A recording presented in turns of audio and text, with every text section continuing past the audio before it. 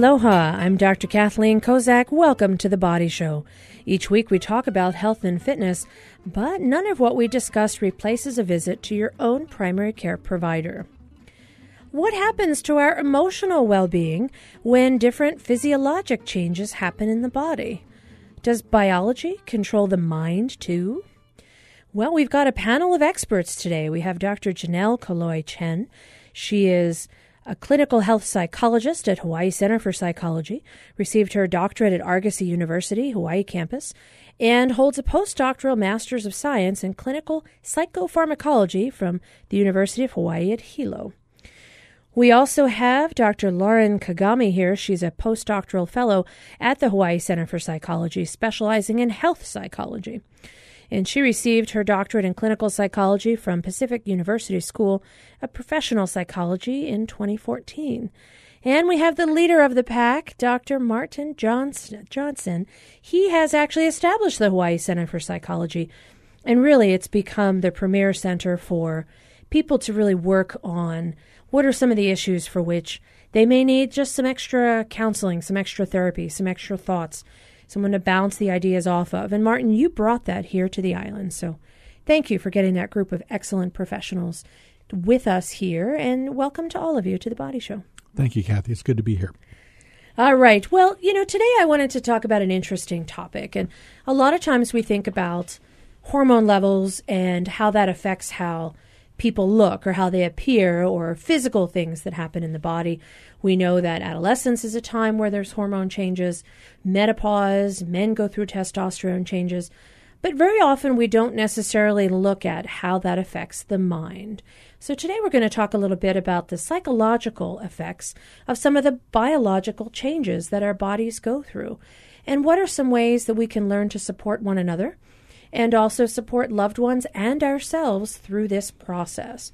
So I want to talk with you first, Dr. Janelle. Let's talk a little bit about the most common time when people think about hormones. I guess I'm thinking raging hormones as a teenager. That's sort of a very common time. And let's talk a little bit about what are some of the hormonal effects on the psychological well-being of our adolescents, our young adults, that time in life when things are raging and people may not understand behavior.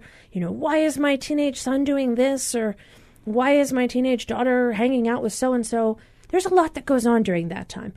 What are some of the common impacts that hormone levels have? I think one of the reasons why there's such a period of turmoil is, like you mentioned. Turmoil is a good word to put it, yeah. It is. There is a tremendous amount of change that's occurring during that time, right? From around, an average sort of onset for females is around 10 to 12. And from that time, there's kind of a steady increase, right, in the female reproductive hormones of estrogen, progesterone, and some of the others that can lead to sort of a wide array of physical changes, right? With hips start sort of widening, start to develop hair in areas that you didn't have before, breast starts to, develop. And there's even the growth spurts that can occur as well, right? And particularly, we were just talking about this, when those changes occur, in comparison to one's peers. If just say Sally starts, developing breasts, a year or two before most of her friends, right? Or starts her period, much earlier. It can really kind of it's a tremendous amount of change for a young girl to kind of be going through, but can really kind of impact a girl's sense of self-image, right? Self-body image and self-esteem. And that's when a lot of the concerns we have about young girls getting this altered sense of, looking perfect, the perfect body. I want to look like the kids or the girls in the magazines, and how we don't realize that Photoshop is part of that, and good lighting and makeup and all these other things that make the magazines not necessarily reality. And for anybody for whom it is, good for you, but then there's the rest of us. And so you're right, that sort of does set us up for that sense of body dysmorphia, that sense that I don't look the way I'm supposed to, all my friends look different, I want to hide it, and maybe a sense of shame. Do you see that? I mean, is that one of the common things that happens when young girls are sort of prematurely or precociously going through puberty? I do. And for all girls, right, when there's all that change occurring in their body, right? They're physically developing, that there's a heightened sense of focus, right, on sort of their body and self-image. And that can lead to, like I mentioned, greater sort of self-consciousness and particularly, like you mentioned, right, with exposure to media and all the photoshopped supermodels of sort of unrealistic body images, right, that can really affect a girl's sense of sort of self-image. And I can only imagine if you're like the last girl. Like if everybody else seems to have developed and you're like the only one, like, hello, what's going on? Everyone else looks like a girl and I'm still looking like I'm, 8. That's another issue, that being first can be difficult. Being last, I think, can also have an effect on psychological well-being. Now, what happens when that occurs? How can parents help young women through that? And are there any things that even psychologists can do to sort of help women through this transition so that they can get a better, healthier body image? Because it's not all bad. Mm-hmm, mm-hmm. I mean, definitely providing information, right, that this is sort of normal and healthy development, a process that's sort of occurring, right? And even for parents or mothers, maybe going out with their daughter and buying their first bra, showing them how to shave or showing them how to use feminine products, right? So it's not such a scary process, and sort of reassuring them that these changes are going to be occurring. They occur with everybody, right? That they're not alone, and helping to kind of look at some of their thoughts regarding the changes and help them to sort of embrace their new curves, right, and their new sense of womanhood, so that they don't just see it as I'm different or I don't like these new changes that are occurring in comparison to Julie or Sally, right? Now, we know that teenage girls are so attached to their mothers at this age, and of course they'll listen to everything their mother says. So what should you do if you have a teenage daughter and they totally don't want to listen to you? Can you get some support from elsewhere? Do you think it might be helpful to kind of call up a few aunties and say, hey, you know what, she's not listening to me these days. Do you think you can go take care of this? I mean, should you have a social support network? What if they don't want to listen to mom? Go shopping with mom for their first, undergarment. I mean, that just sounds like a thrill a minute for some young girls. And so That's a good point, Kathy. What else? Who else could be part of this mix? Go ahead. Well, not being a mother but being a dad. Well, we're going to get to you, Martin. You got it. But tell me, you're a dad. Would your daughter ever say, Dad, I want to get underwear? Let's go ahead and take me to a place. And well, I think I'm actually the father of a son, but single dads of daughters actually sometimes have to wrestle with this. Yeah. And it can feel awkward to the daughter and awkward to the dad. But I think you're right. They say it takes a village, right? So if you have aunties, if you have other family members, that's always a good option. But I think the thing that most parents forget is that kids are much more accessible when you're listening more than you're speaking. And I think the trap that most of us fall into, myself included, my son's listening and he'll be nodding his head. We'll give you the number, buddy. That's right. Oh, God. We feel like we're the parent. We have all these things we need to teach. We want to pass on this wisdom. We want to give them the good, solid information that Janelle's talking about. And so we start off by talking a lot. And if we sometimes wait for the kid to raise the question, or we ask them, what's going on in school? What's going on with your peers? How are you feeling about things? And when they ask us the question, I know my son asked me several years ago where babies come from. Rather than launch into the technical details, he was about 8 or 9 at the time, I go, well, so son, that's a really good question. What do you know about that? And basically the level that he was asking at was really not the sexual level whatsoever. And if I had simply launched into the lecture... The talk. Exactly. You would have been like, oh, my God, I'm never asking Dad anything else ever. You know exactly. What he was talking about? So I think a big key for parents is to be willing to listen more than you speak. And even when they ask you, gee, Mom, what is it about this? Or Dad, what is it about that? Say, that's a great question. And tell me a little bit more about why you're asking. Tell me what you think about that. And that'll help. One, it stalls, and it gives you a minute to get your breath and figure what you want to say. The other thing is it gives you a context as to where the child's coming from. And that can really make a difference in terms of how the conversation goes from there. Now, Dr. Janelle was talking a little bit about precocious puberty or even just standard puberty effects in girls and how this can affect well-being and sense of self and body image. It's a little different for boys. When they start to develop early, that may not necessarily be something that is considered to be precocious or, them feeling upset about it. They might be excited. You have a teenage boy. Mm-hmm. How old is your son? He's 13. Okay, so he's kind of at this age. If he's all of a sudden looking buff like an 18-year-old, I think for boys there's a sense of pride. Sure, right. As Janelle pointed out, early puberty for boys does seem to have somewhat of a differential advantage as opposed to different disadvantage. And I want to emphasize that it varies very much from kid to kid, right? So being the tallest one in your class can be an advantage for boys, but sometimes maybe not. Maybe it's a boy who doesn't want to sort of stand out. But yes, it is very different, and it's sort of very interesting. There's been studies done where the later the onset of puberty, male or female, the better they are at math. So there's something about math geeks after all, right? There is something about math geeks. So it really does sort of affect the brain in different ways.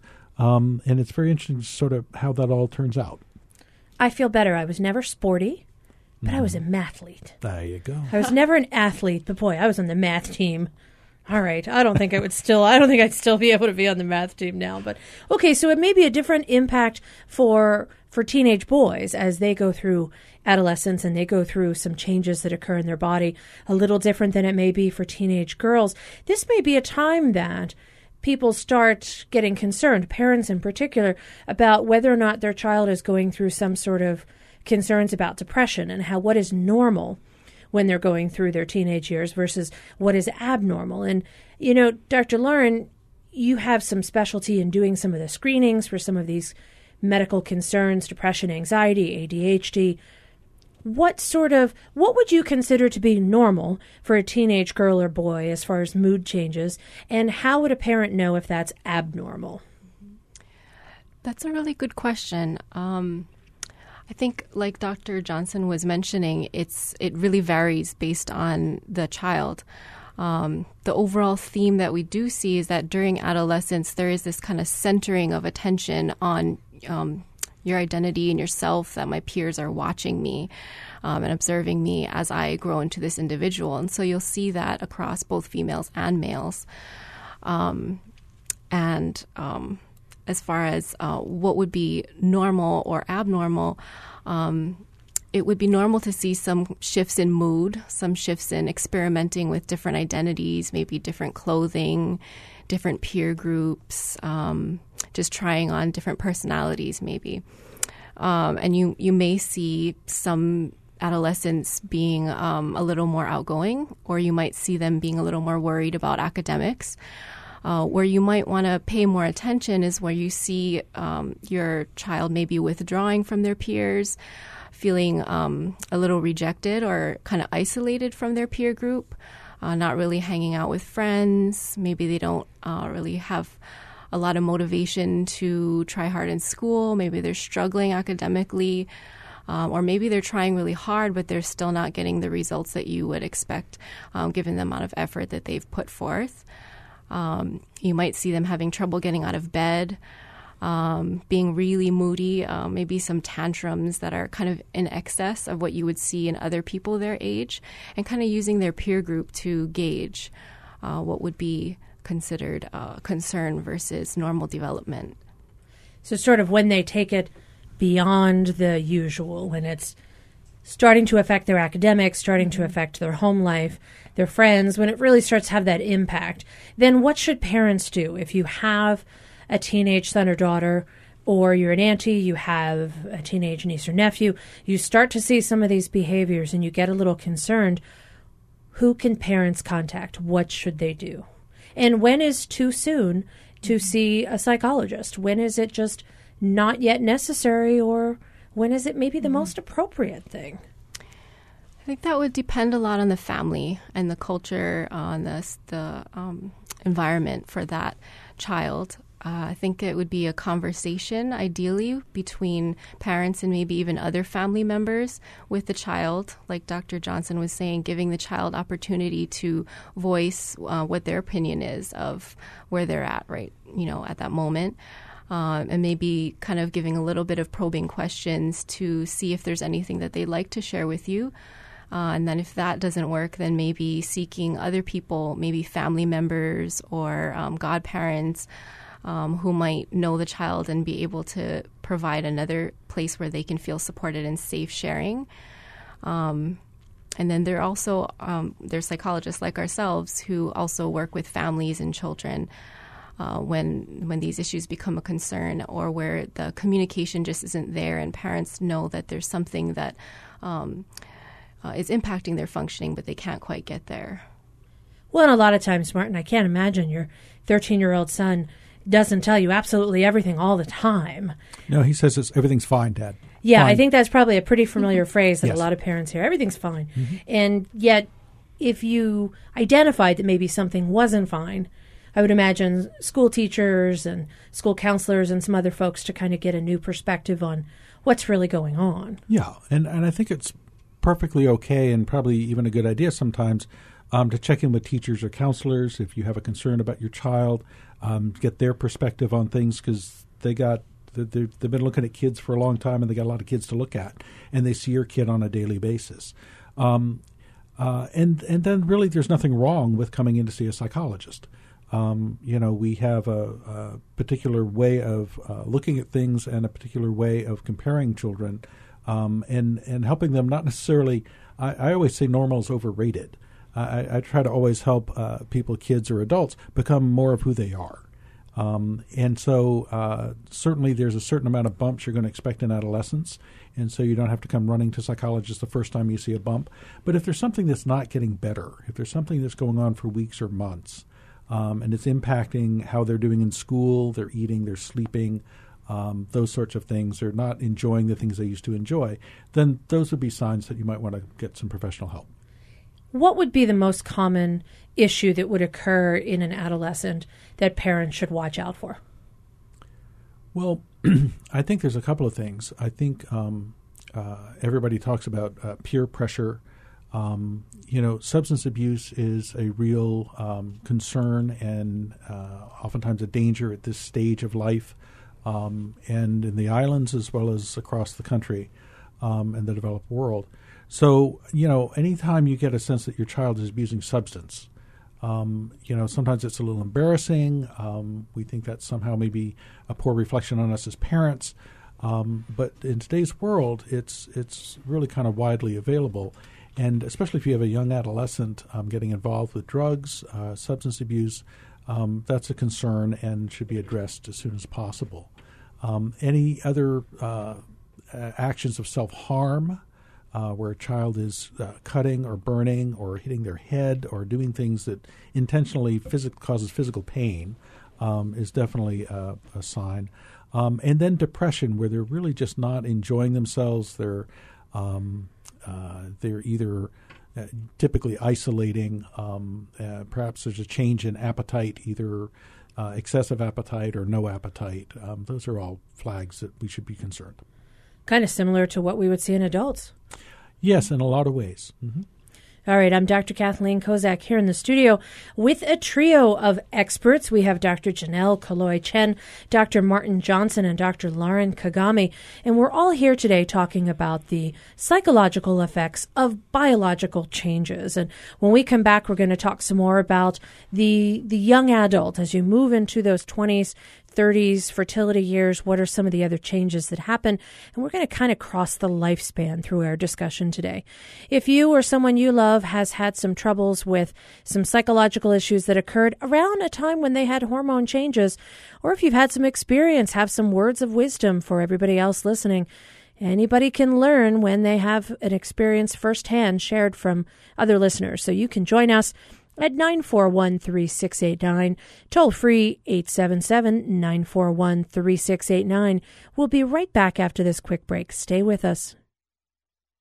I especially like to listen to Marketplace. I find that I'm on the road around that time and that it's very informative. Sometimes I'll be driving when StoryCorps comes on, and those segments always make my eyes well up a little bit, and then I have to regain my composure before I go to the office in the morning. Member supported Hawaii Public Radio. Radio with vision. Listen and see.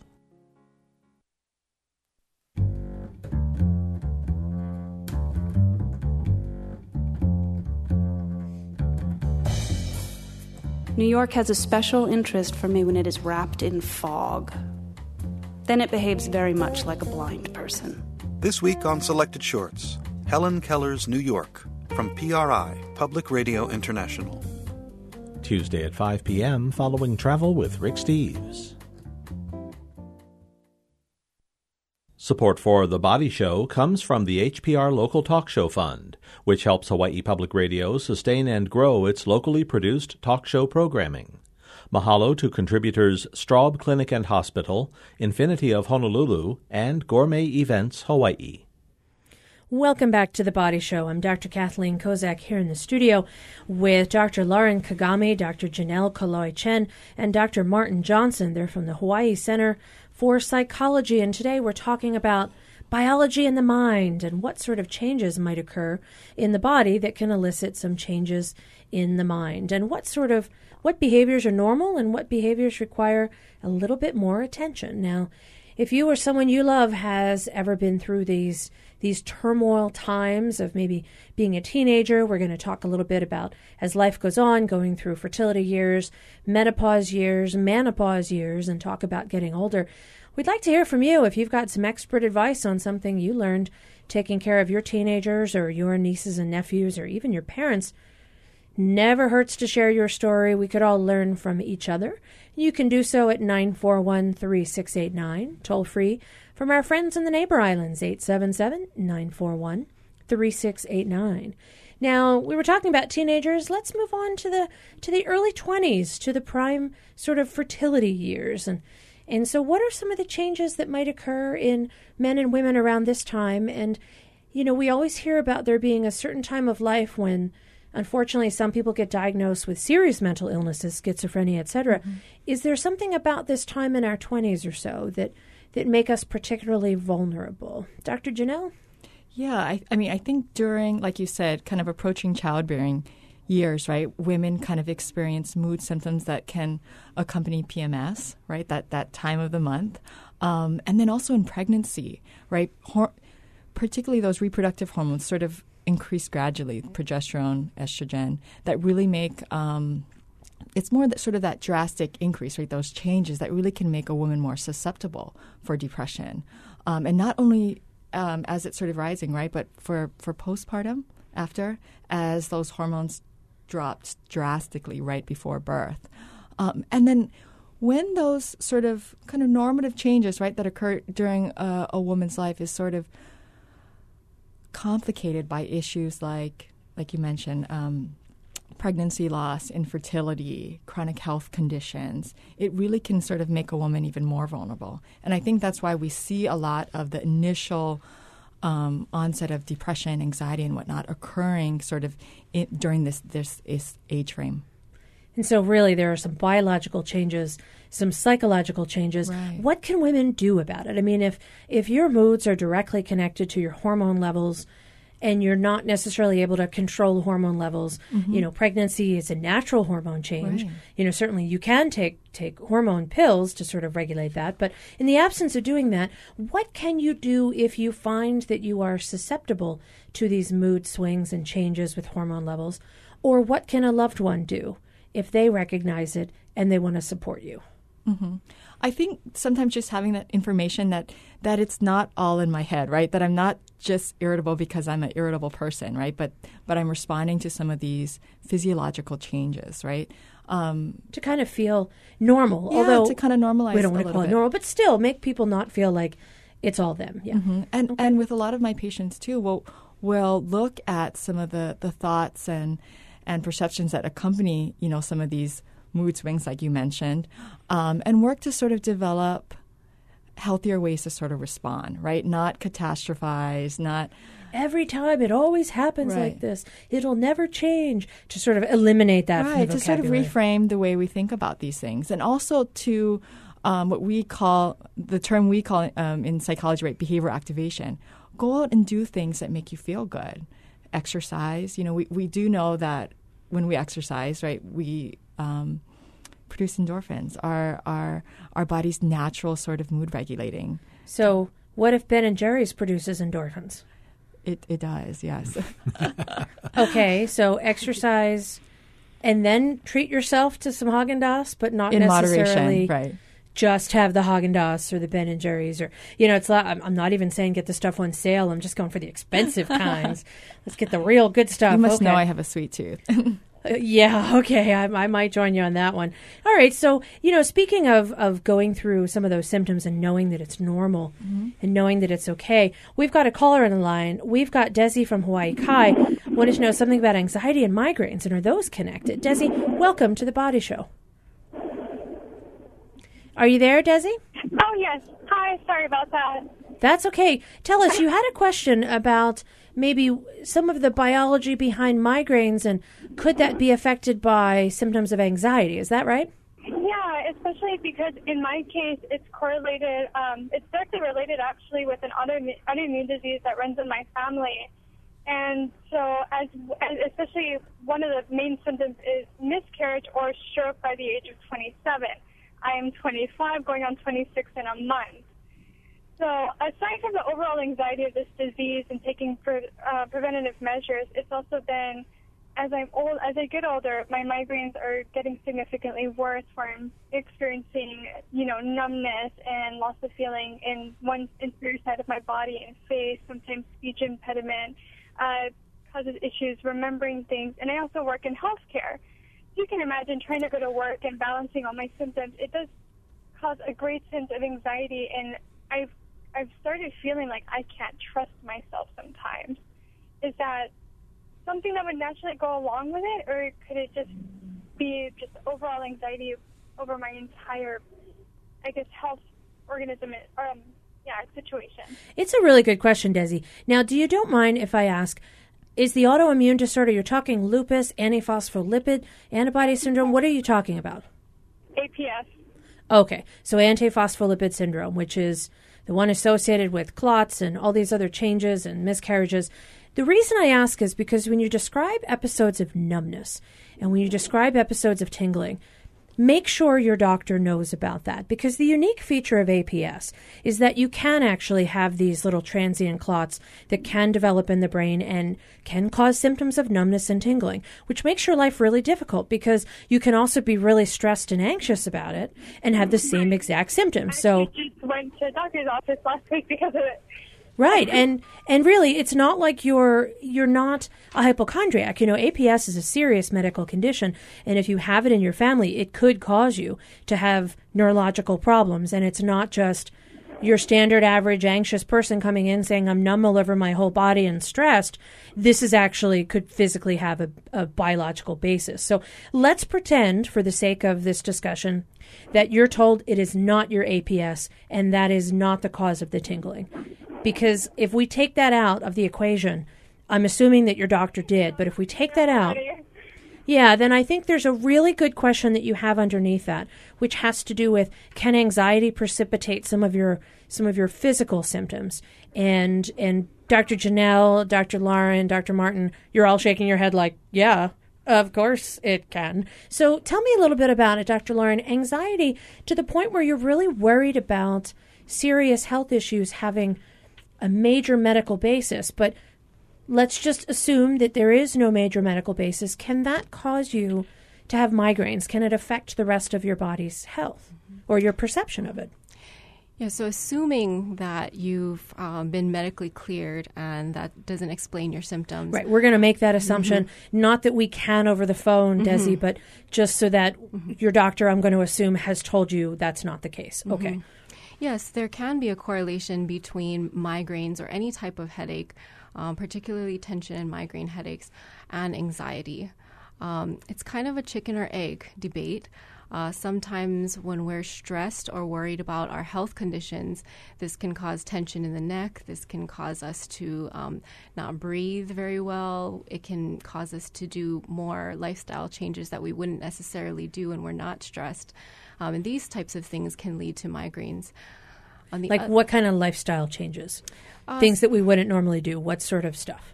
So say we're someone who exercises regularly, gets 8 hours of sleep. Okay, in my dreams, I exercise regularly, and I get 8 hours of sleep, and that's about as close as it comes, which would be my fantasy dream world. But okay, so these would be good lifestyle changes that you'd be doing.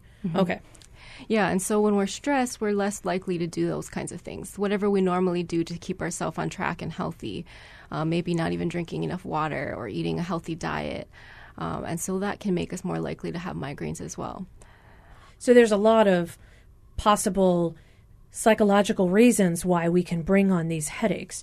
You know, and my first thought is, boy, you can just get all this neck tension, pinch a few nerves, and feel tingling anywhere. And that can also occur as well. So there could be even a physical basis that is not, in this case, an autoimmune disorder that could cause similar symptoms, but it really comes from the tension, the stress, the anxiety of worrying about psychologically, are you going to be okay? Yeah, and what we know about chronic pain is that after a while, our body almost becomes vigilant to tension and anxiety and stressors, things that cause us stress.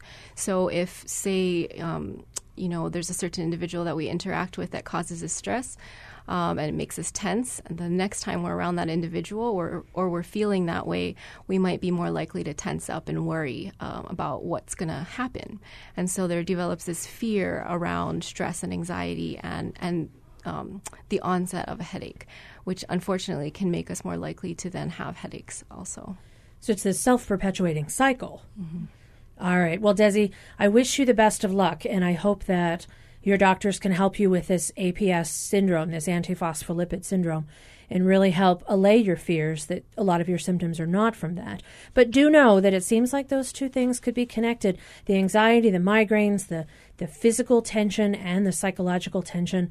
It's not that you're making it up, and nobody's going to suggest that. You really can feel physical symptoms when you have this reaction, this stress reaction, this anxiety reaction.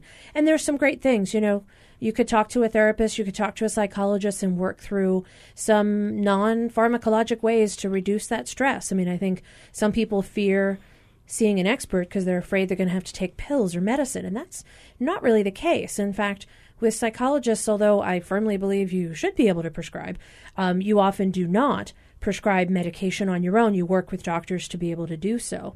And yet you have years of expertise in knowing how to handle these situations. Talk with someone, Desi, because they might really be able to help you. Kathy, one of the things that I like to emphasize about anxiety is it is one of the most common things that we as psychologists work with, and it is one of the most treatable things. People get better just through the course of psychotherapy.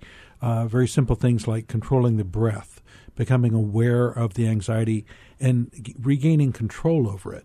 As Lauren was saying, especially if we're sort of chronically tense, chronically in pain, we get very tuned in and very sensitive to it. And the difference between anxiety, which everybody has anxiety, and an anxiety disorder is with an anxiety disorder, we get anxious about becoming anxious. And so, as Lauren was saying, if there's someone around and we get stressed when we see them, and then when our migraine flares up, as soon as we see them, we're worried the migraine's going to flare up, and then it becomes that self-perpetuating cycle. So learning to break that, learning how to relax instead and control our breathing, control our thoughts, can go a very long way towards helping improve and reduce these anxiety symptoms. Really changing the behavioral pattern. Exactly. From the trigger that says, okay, I see you, Martin, you freak me out, I'm getting all anxious, to, oh, yay, it's Martin, he's here, and sort of changing that trigger to make it a positive trigger. Right. Okay. And then and that's a huge element of psychotherapy. And I really want to emphasize the point where you said you can get better. People do not have to suffer with these symptoms. In fact, to do so is really to shortchange themselves from leading a full, productive life, because they could without all these anxiety symptoms.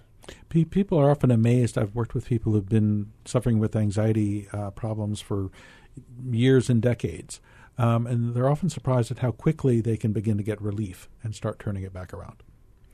Excellent thoughts. Okay, because nobody has to suffer from those sorts of symptoms. If you are able to seek professional help, really, you should do so, because it can really make a huge difference. I'm Dr. Kathleen Kozak, here in the studio with Dr. Lauren Kagami, Dr. Janelle Kaloi-Chen, Dr. Martin Johnson, and we're talking today about psychological effects of biological changes. And if you want to join our conversation, we just had a great call from Desi. You can join us at 941-3689, toll-free Neighbor Islands, 877-941-3689.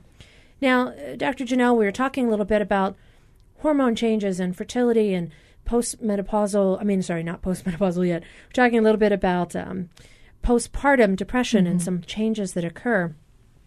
Let's kind of move towards the issue of menopause, because that's another prime time when women often have a lot of hormone changes, and perimenopausal time when they're maybe towards the later years of fertility and maybe when their estrogen and progesterone levels are declining. How does that affect how people feel, how women feel psychologically, and how does that affect the whole family, their partner, their children, their friends, their job? It really does have some effects, not just for the person themselves. Definitely, Kathy. Excuse me. Yeah, right around sort of it's kind of referred to a lot now, perimenopausal symptoms, right? We've extended the age. Like it starts earlier, and I'm just going to pretend I'm in my 20s and live in my fantasy dream world where I sleep 8 hours and exercise every day. So I'll pretend I'm in my 20s. But you're right. It's that they start talking about it now in like the early 40s. Mm-hmm. I'm scared. At around the age of 35 to 50, You just made it even younger. Right. Thanks, Janelle. Thank you. Okay. So around 35 to 50, you start seeing these changes. We start seeing a decrease, right, in estrogen and progesterone, which sort of results in a wide range of symptoms for women, right? The hot flashes, the night sweats. Probably one of the most common that I'll see is insomnia, which can be really kind of debilitating, not just, like you mentioned, for the woman, but for her family, right, and her spouse. And the mood changes that can kind of occur with it, body changes as well, that also sort of affect a woman's sense of sort of, womanhood or just self-image. well-being. Just, a good night's sleep can cure a lot of things, but if you can't get it, that becomes a serious problem. So what are the good sides? We talk about all these changes that occur in perimenopause, sort of the psychological changes that might go along with these physical changes. Tell me some good stuff. Please, tell me good stuff. Well, a woman stops menstruating eventually. All right. So that's definitely a positive. And then those drastic hormone changes that occur with cycles may not be as obvious. Okay. Mm-hmm. And so hormones tend to sort of even out after a while. And so those are probably some of, in terms of the good things. The thing that's sort of just sticking out to me is not having that monthly period. That's all you got, huh? All right, Janelle, thanks. Well, let's talk. That's around the same time that people might experience what they call, what they term a midlife crisis. Right. And that's sort of a whole other element of psychological overlay on top of physical overlay. Right. And how would you describe a midlife crisis? Do you think it's more hormonal, psychological, or probably a combination of both? It's probably a combination of both.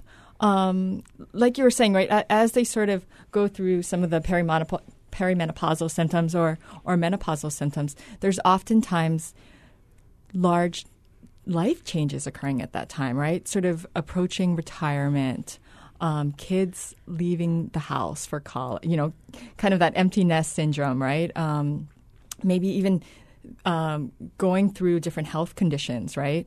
That can kind of all sort of exacerbate.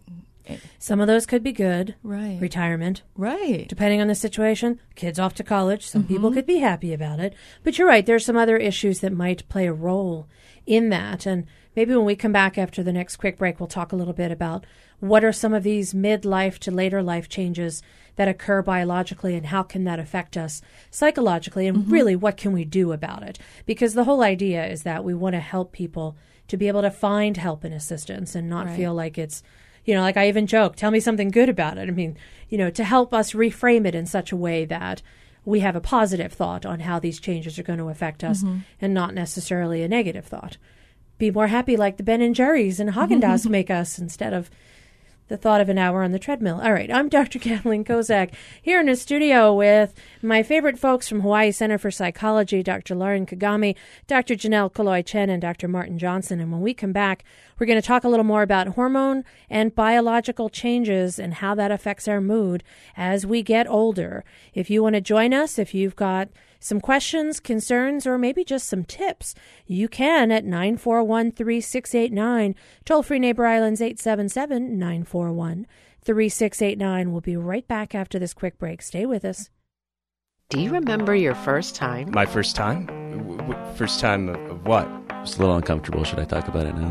Your first time listening to NPR's Morning Edition, that is. I was 6 years old riding around in my parents' car, and I was like, what is this stuff? And I just kept listening. No matter how many times you've listened, listen again each weekday to Morning Edition from NPR News.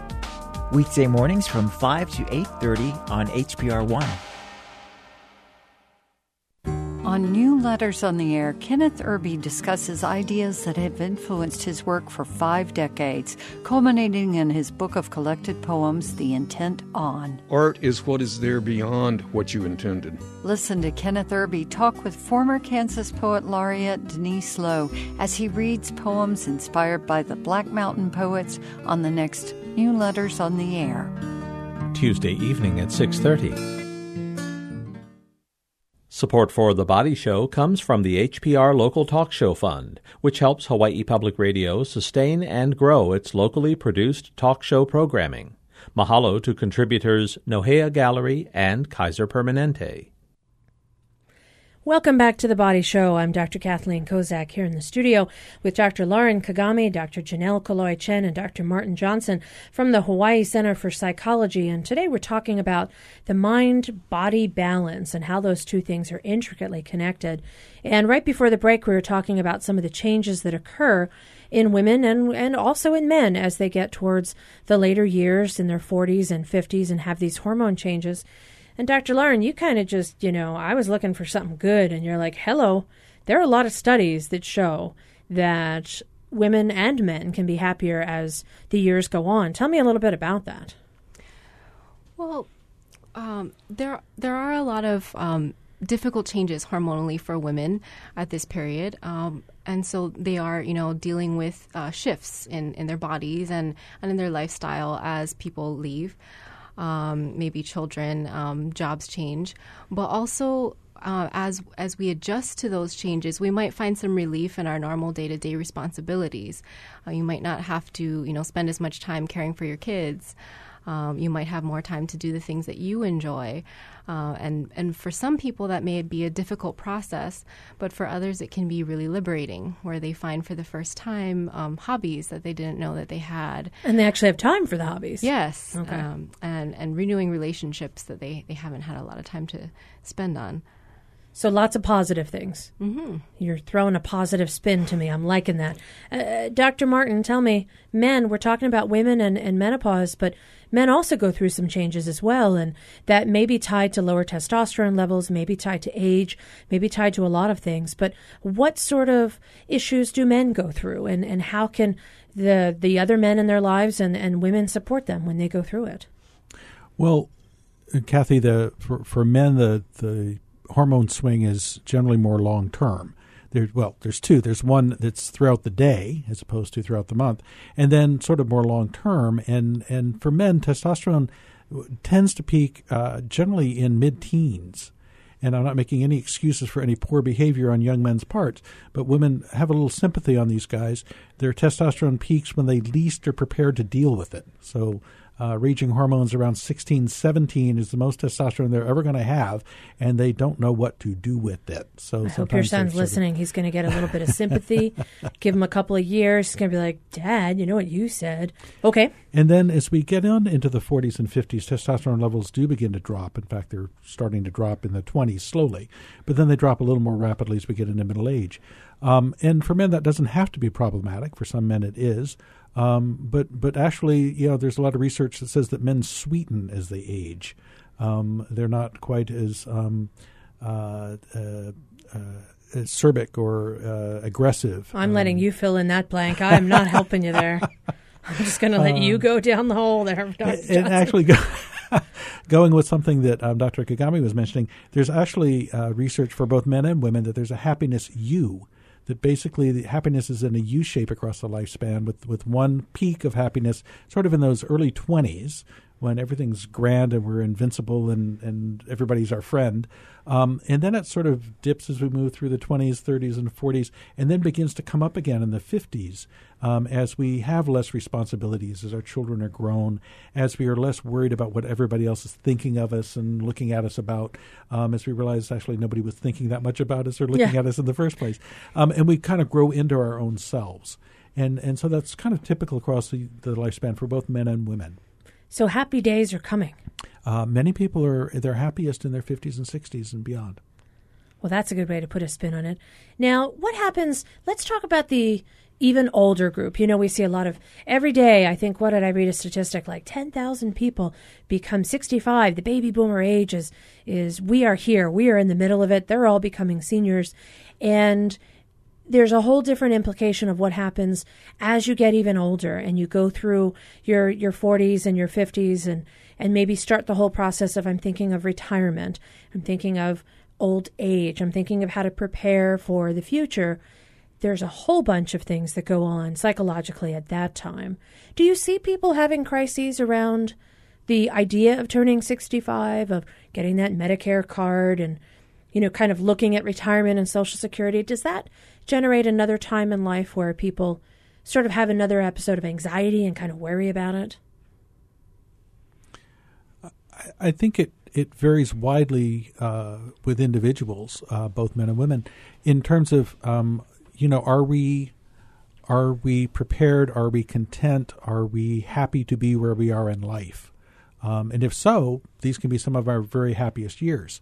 If it sort of sneaks up on us and we're kind of in denial about it, or we have some negative beliefs about what it means to be a certain age at any age. One of the hardest things I have as a therapist is when I'm sitting with somebody in their mid to late 20s and they tell me with a straight face and they're quite distressed, you know, Dr. Johnson, I'm feeling so old.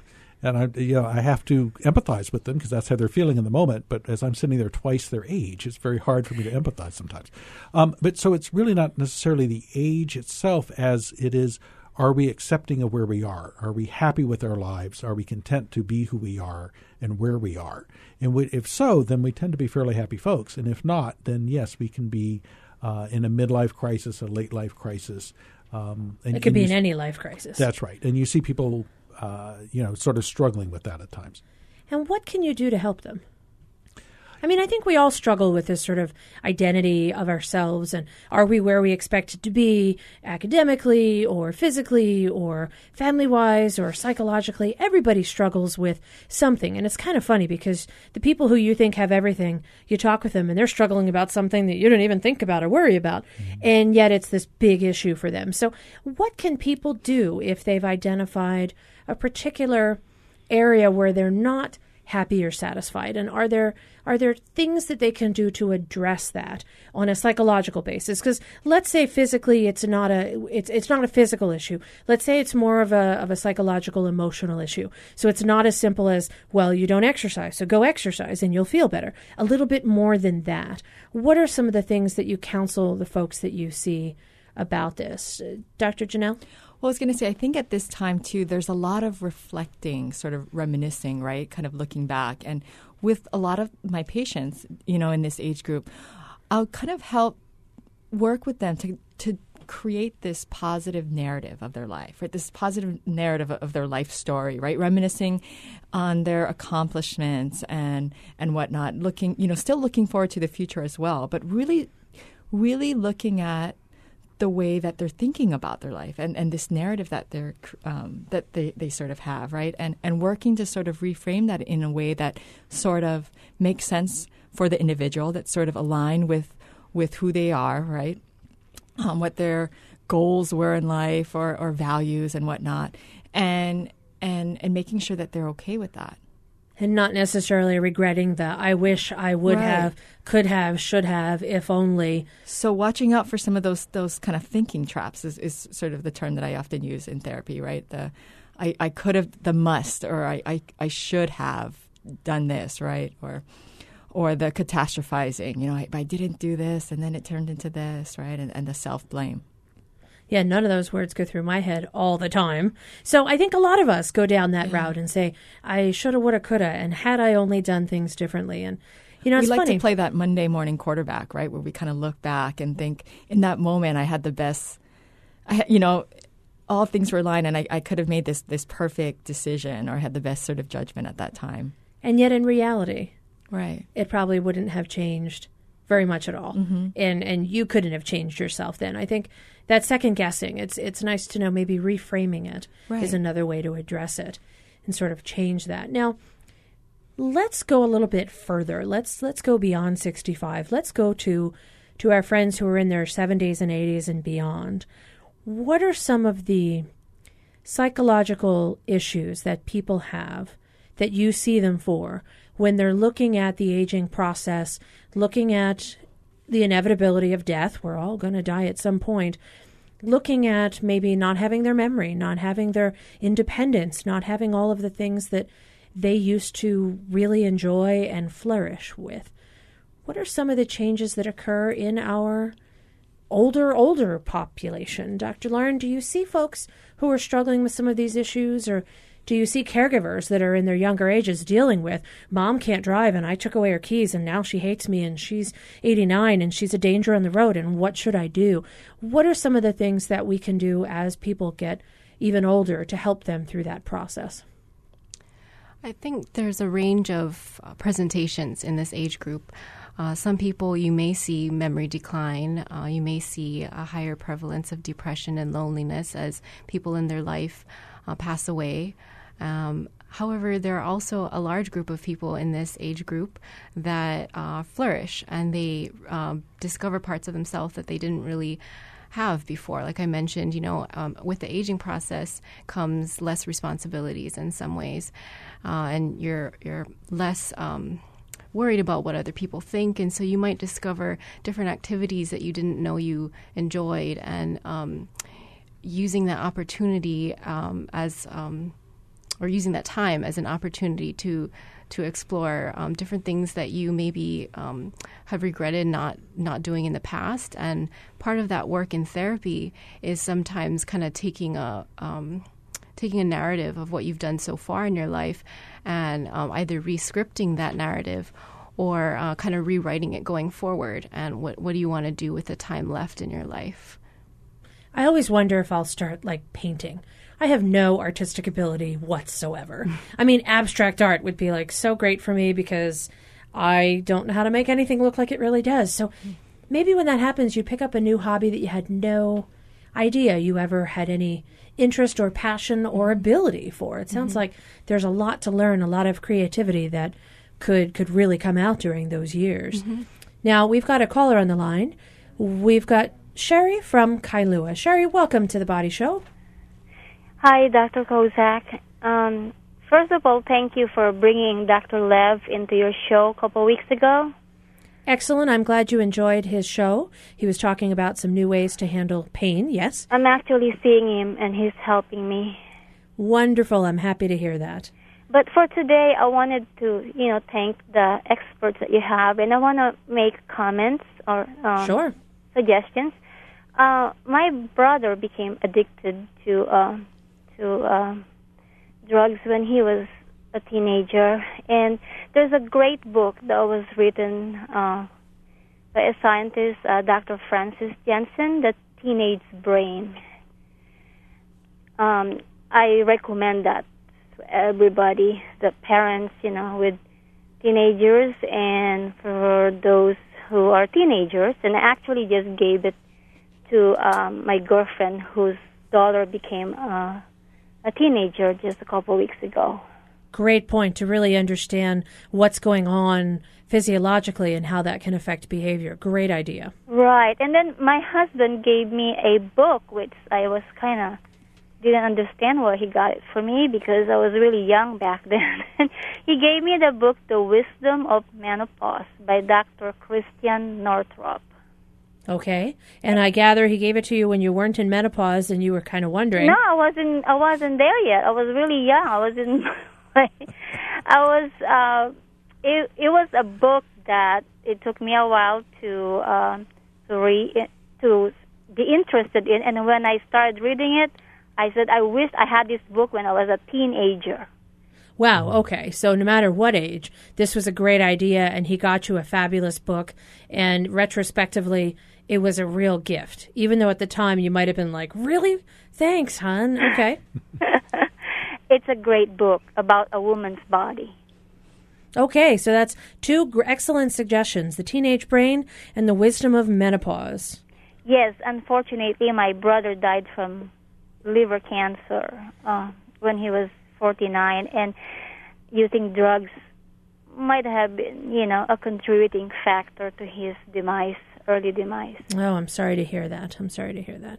So you've made some great suggestions on other resources people can go to learn a little bit more about this. Thank you. And personally, I've been through menopause, and I got a lot of help understanding how my brain works. From one scientist wrote the female brain and the male brain. I love the female brain. Well, that's good because you have one. That's good that you like the one that was for you. Okay. It really helped me understand the transition between, perimenopause and menopause. And it also talks in the different stages of life. It's not as good as the Wisdom of Menopause, but I highly recommend them. Now, did you read The Male Brain just because? Oh, yeah, because I have to understand all the men in my life.